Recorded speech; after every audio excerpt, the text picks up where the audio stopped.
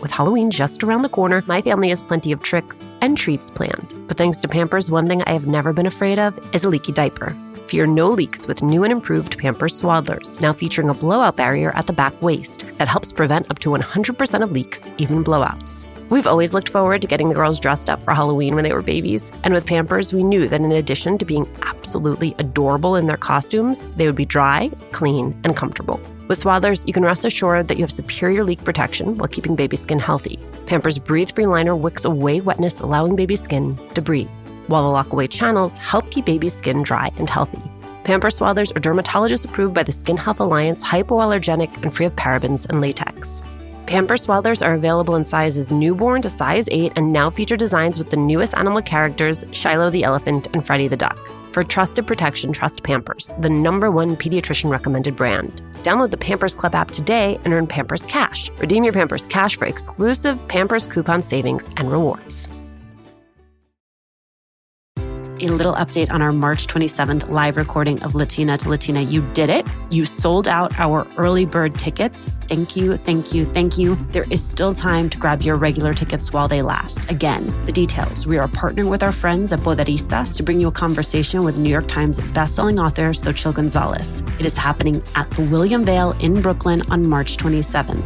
You can find the link to purchase tickets on our Instagram page at Latina to Latina or on mine at Alicia Menendez XO. I cannot wait to see you.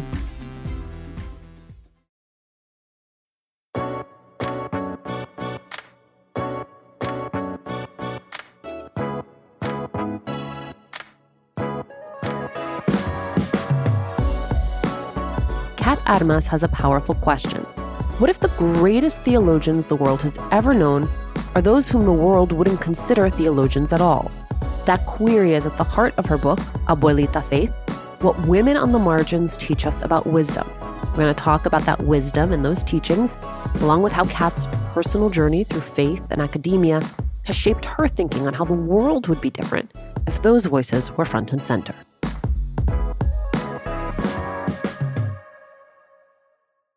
Kat, thank you so much for doing this. Thank you so much for having me. I'm so happy to be here.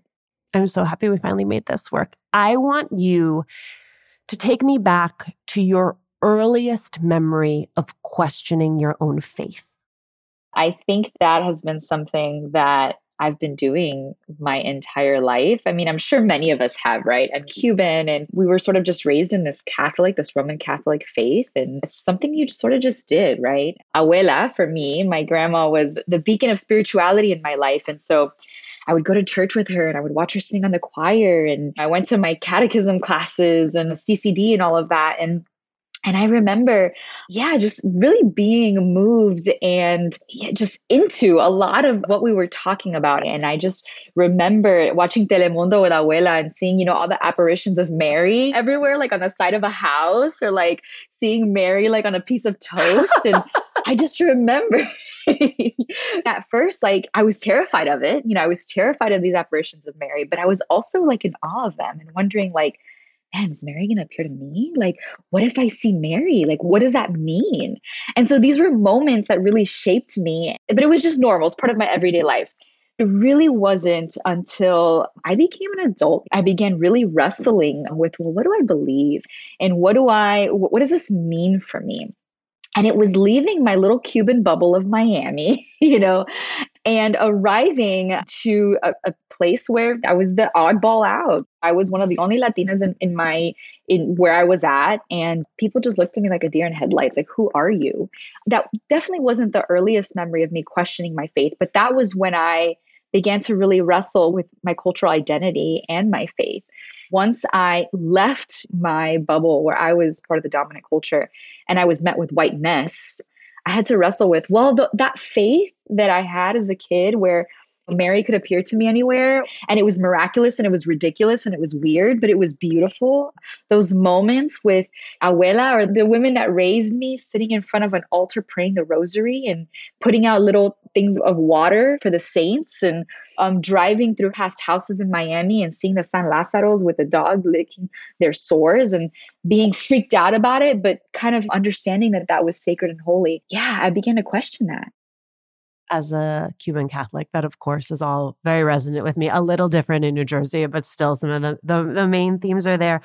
It is interesting to me to hear you speak with such affection for Catholicism, given that you do become intellectually very critical, or you at least begin to interrogate it intellectually, and you yourself choose at some point to convert to Protestantism. What prompted that conversion? Yeah, so I think during that time in my life when I was just a young adult and just really wrestling with my life and my career and what I wanted to do and who I was invited to this Protestant event, and I was just really drawn by the community and the fun and the lights and the this and the that. It just seemed so exciting to me. It has a very different vibe because I likewise, the same way, like my mother is a very much a questioning Catholic. She let me go to CCD because my grandmother would take us. And I think she thought it was like an hour and a half of free babysitting. And same Right. thing on Wednesday, the neighbors who were at an evangelical church, she let me go with them because again, it was like 2 hours of babysitting, but the vibe was so different. I remember being like, you guys got songs? People stand up and they clap. Like, this is a party. I was like, we're not having a party in Catholic Church. Exactly. And I think that was what drew me. But again, there was so much cultural stuff that comes with that. And it wasn't until I left Miami and, I left my Catholic bubble that I was like, oh, no, this is like very deeply culturally embedded. And I am an outsider, 100%. Can you give the listener a sense of where you were, where you felt that? It was in New Orleans, and I say New Orleans, but where I was, it was a very small subculture of white evangelicalism. And so I kind of arrived there and it was a culture shock. I had this just completely different worldview, a very different idea of what God was. And it was complicated for me because I was raised by single women, a single mom and a single grandmother. And I, was raised to just be confident and loud and just say what you believe and whatever, because I had no choice. We're all just women. There was no men in our lives telling us not to do that. I was loud and opinionated and all of these things. And so when I got there, it was very hard to navigate. And I quickly was like, I need to get out of here. I mean, so much so that you leave the first seminary. Right, Was yes. there an inciting incident or was it a series of smaller microaggressions? It was definitely a lot of microaggressions, but I can remember the one specific moment that I was like, I need to go. And I had been studying and I had been paying the same tuition as everyone else, right? Like you're studying, you're doing the things. And I was very serious about my education. And I was in class one day and they were talking about how important it is to learn the specific ancient languages. And I was like, yes, because I was studying Greek and I was studying Hebrew and I was like all about it. And all of a sudden the professor looks at me and he's like, and ladies, your husbands will be very impressed if you can exegete scripture alongside them. And and I was just right. And I was so appalled because I was like, what do you mean my husband's going to be so impressed? I'm not doing this for my husband. Like, why do you think I'm here? Like I'm paying this money and I'm putting in the work. And so that was the moment that I was like, no, I have to go. But there were a lot of little moments very similar to that. Yeah, and just being a Cuban woman in that setting was just very bizarre for everyone, including myself. And does that change then when you go to the second seminary? Yes, a little bit, I would say. So the second seminary was in Los Angeles. And so we had a lot of Latinx people there. We had a whole program for Latinos and theology. And so it was very different. But I would say in general, the institution, academia, whatever you want to call it, is predominantly white and is predominantly male. And so at the end of the day, you're going to hit roadblocks culturally or ethnically. And then also if you're a woman. And so I think that while there were spaces where I was free to explore what I wanted to explore, pursue what I wanted to pursue, at the end of the day, theology, if you think back to the history of colonization, you think back to all of these things, theology is owned essentially by white men. So there's always going to be roadblocks there. When my babies were going through their exploration stage, I had so much to worry about. Falling over, bumping heads. What did she just put in her mouth? The list was endless. But when they were in Pampers Swaddlers, I knew I never had to worry about a leaky diaper. Swaddlers are great for both baby and mommy. They keep your baby's skin healthy and dry with Pampers Breathe-Free Liner, which wicks away wetness, allowing your baby's skin to breathe. Swaddlers have always given me peace of mind knowing that diaper rash and leaky diapers were not in our future.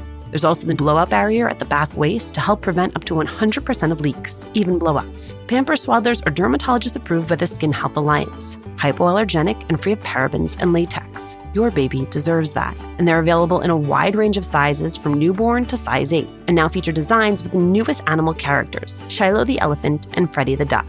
Having a diaper you can depend on is important, and it's why I have always loved Pampers, the #1 pediatrician-recommended brand. Download the Pampers Club app today to start earning rewards with every diapers and wipes purchase. Not to mention, get great parenting content with Pampers Club.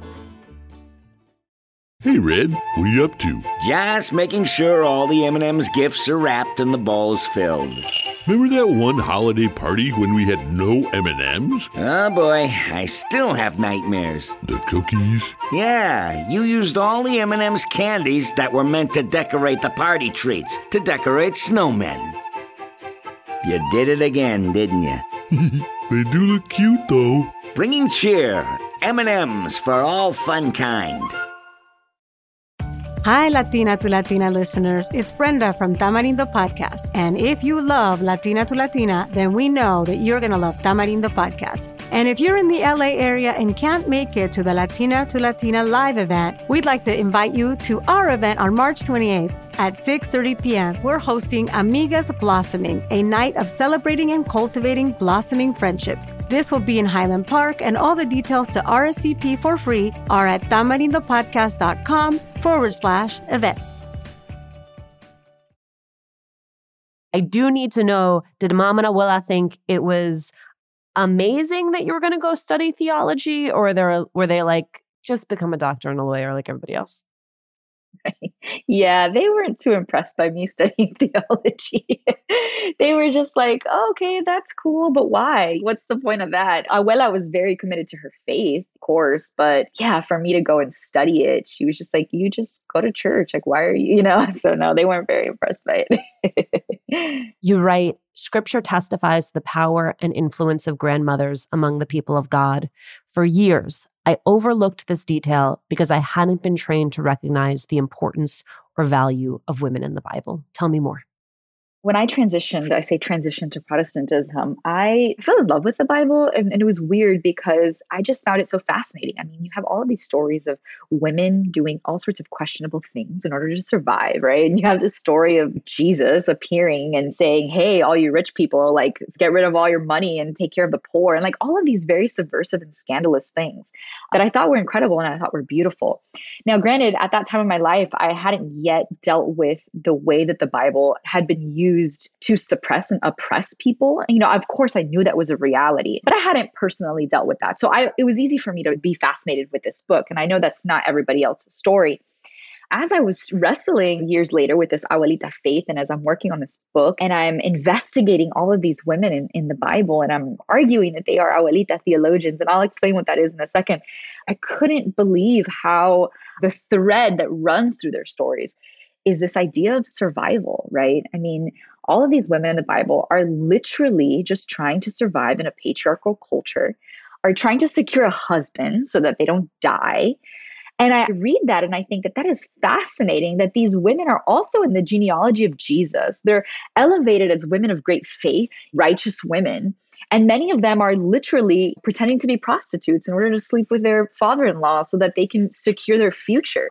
And I realized in that wait a minute, survival is sacred and survival is holy. Survival is this thing that I see the divine, I see God really supporting and encouraging. And we see so much of that in the Bible. And that is something that I also see in the stories of our abuelas. They're just surviving. And in that survival, I believe that their lives are holy and sacred and they have so much to teach us. I would layer onto that, particularly for those of us who are Cuban, the element of exile. Exactly. So when you have this moment where you realize that you have not been trained to dive into all of this, what is your response?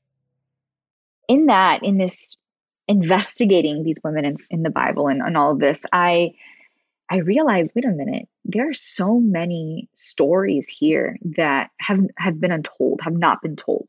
We skip over them. because they may be scandalous, or because they may be unimportant because they're women, or because they're short, right? I mean, the Bible is a book written by men for men. And so a lot of the stories that I find so incredibly subversive and fascinating, there are a couple sentences, right? For example, the story of Rizpah. A lot of people don't know who she is, but she was a woman who put her body on the line to protest the unjust murders of her sons. I mean, there's so many moments where women are doing things in order to protest injustice or in order to do the right thing. They're lying to Pharaoh. They're standing up against empire. I mean, they're doing all of these things that nowadays we want to emulate, that we want to celebrate. If we really investigated this stuff, if we really read the Bible how I believe we should, then that would change a lot of how we practice. And that would change a lot of who we see on the pulpit. So that would change a lot of who we consider theologians. And that moment was big for me. I mean, that was actually one of the moments. It wasn't when I was writing the book, but it was when I started realizing the stories of women they have obviously been silenced and suppressed and all of these things, but this is not the way that I want to practice my faith, or this is not how I believe God would want it to be. And so that was the moment actually that I left that first seminary. It was through my just investigating women in the Bible. And then in writing Abuelita Faith, I just began to explore more of that. And it really changed. It sort of did a shift in my mind of like, who's a theologian and what is spirituality? And it's spirituality now I'm seeing is subversive, and spirituality now I'm seeing is daring, right? And it's scandalous, and it's seeking out to undo injustice. You describe in Abuelita Faith something that I've never heard before, which is this concept of research grief and experiencing research grief. What did that look like for you? So I talk about how in that moment I was sitting in bed with all the tabs, all my Google tabs open, researching stuff. And I had my ojeras were dark purple, and I was just feeling, all sorts of things. And as I mentioned earlier, we know the history of colonization. We know that it has affected our communities. But in that moment of really researching, it became very personal for me. It became very, very personal for me.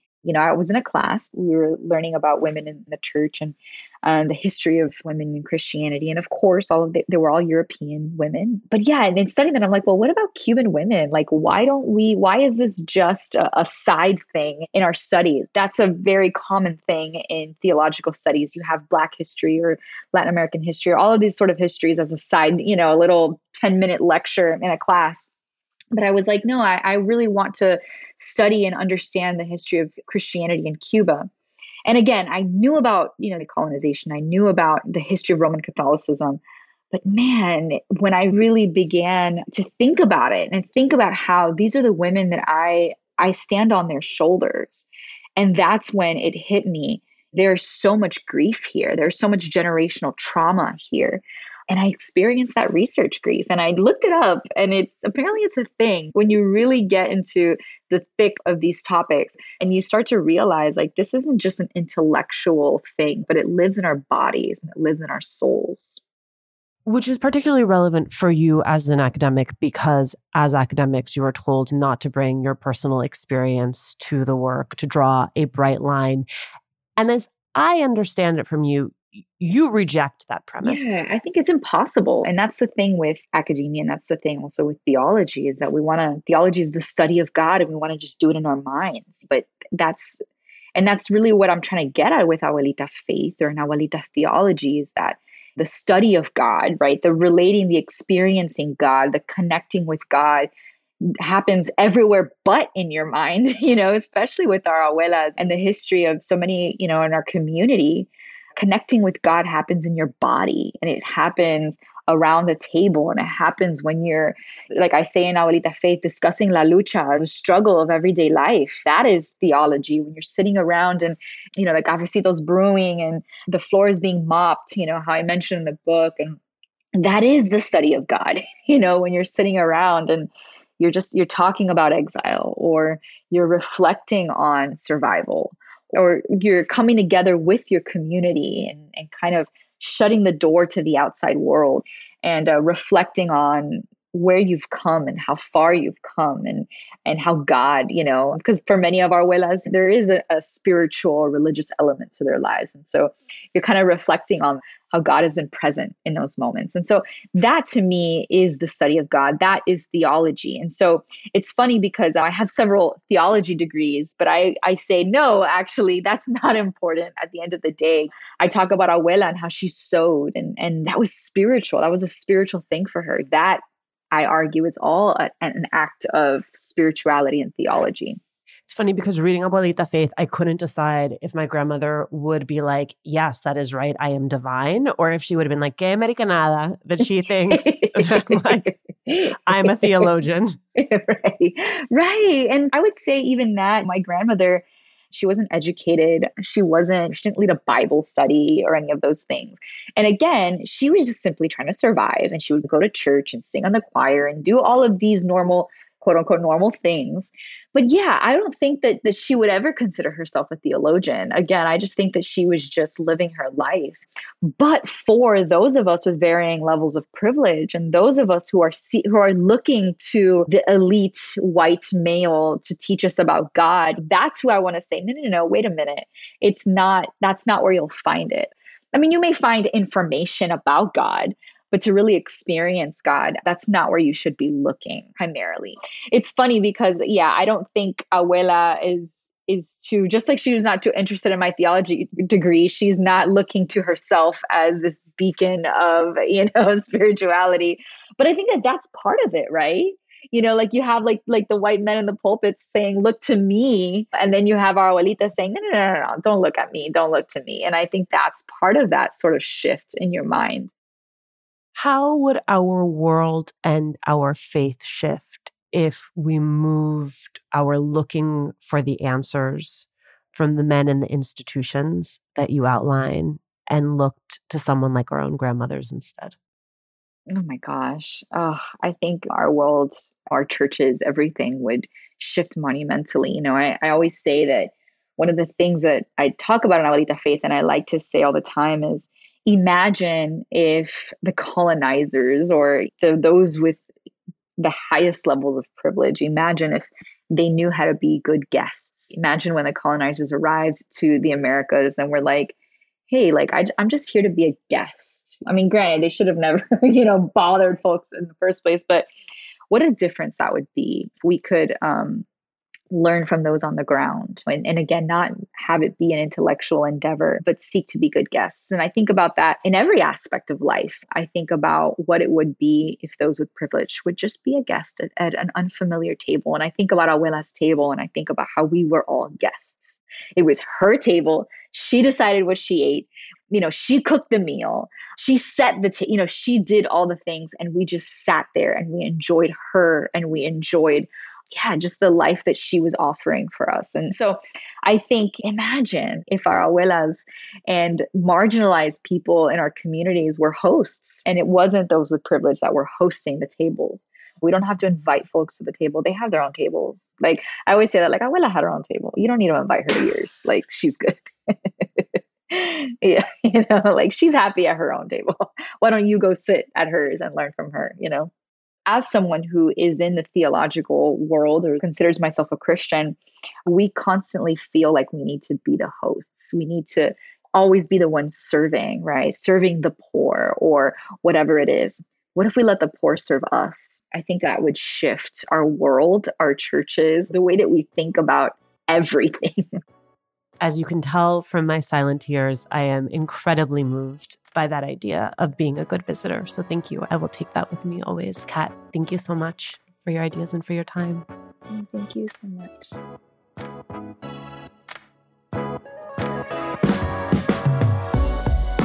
Thank you, as always, for listening. Latina to Latina is executive produced and owned by Juleka Lantigua and me, Alicia Menendez. Paulina Velasco is our producer. Manuela Bedoya is our marketing lead. Kojin Tashiro is our associate sound designer and mixed this episode. We love hearing from you. It makes our day. Email us at hola@latinatolatina.com. Slide into our DMs on Instagram. Tweet us at @latinatolatina. Check out our merchandise that is on our website, latinatolatina.com/shop. And remember, please subscribe or follow us on Radio Public, Apple Podcasts, Google Podcasts, Good Pods, wherever you are listening right now. Every time you share this podcast, every time you share an episode, every time you leave a review, it helps us to grow as a community.